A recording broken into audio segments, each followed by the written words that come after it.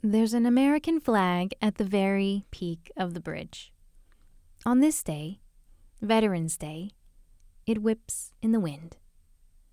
The bridge itself is massive, made of wood, metal beams, and wire cables overhead. It is clear this bridge was built to last.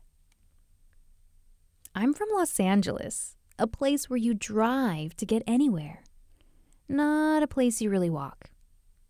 In California, we drive over bridges.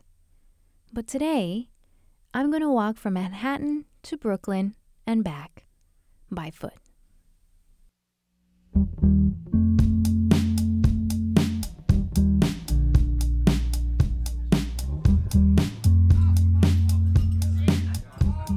I'm Thomas Oxtoby, and this is Onomatopoeia, a podcast about the people and places of New York City.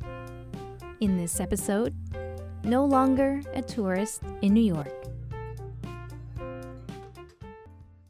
I was born and raised in Los Angeles. I've been to New York as a tourist and explored most of the tourist spots: Central Park, Times Square, and Broadway. But a few months ago, I moved to the Big Apple for grad school. Suddenly, New York felt a whole lot bigger.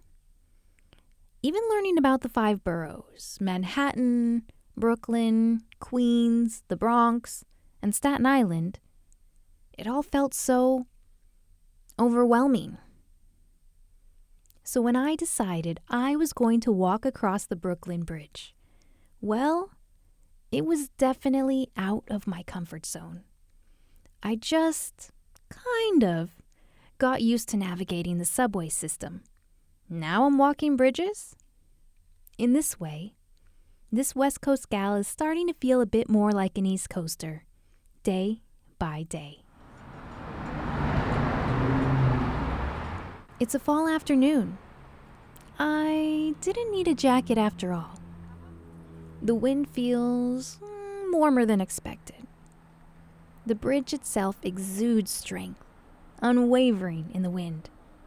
Construction began in 1869. It took 14 years to build.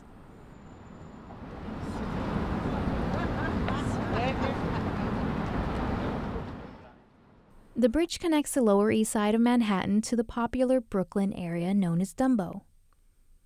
If you've seen the TV show Gossip Girl, you've seen this bridge many times. And who am I?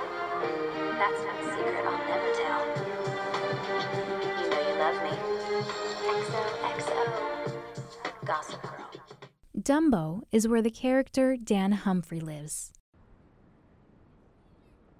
On the bridge, you can't miss the many people taking selfies.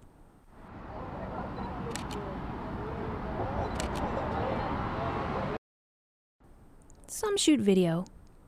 Others structure mini photo shoots with the bridge as their backdrop. Everyone is looking to capture the moment in their own way. As I approach Brooklyn, I see a bright red welcome sign. It's perched on top of what looks like a bank building, the old school ones with the light-up clocks on them. They tell you the time and the temp.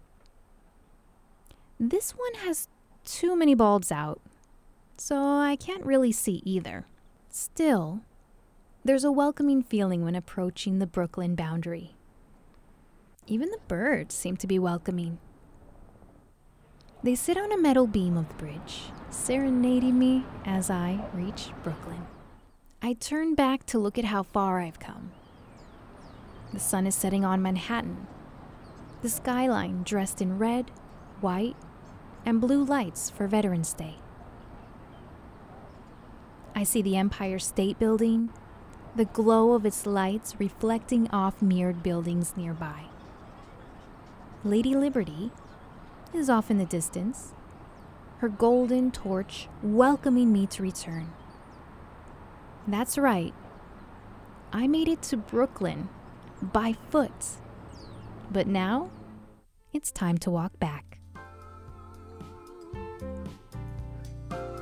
This episode of Onomatopoeia was created by me, Sarah Thomas Oxtoby.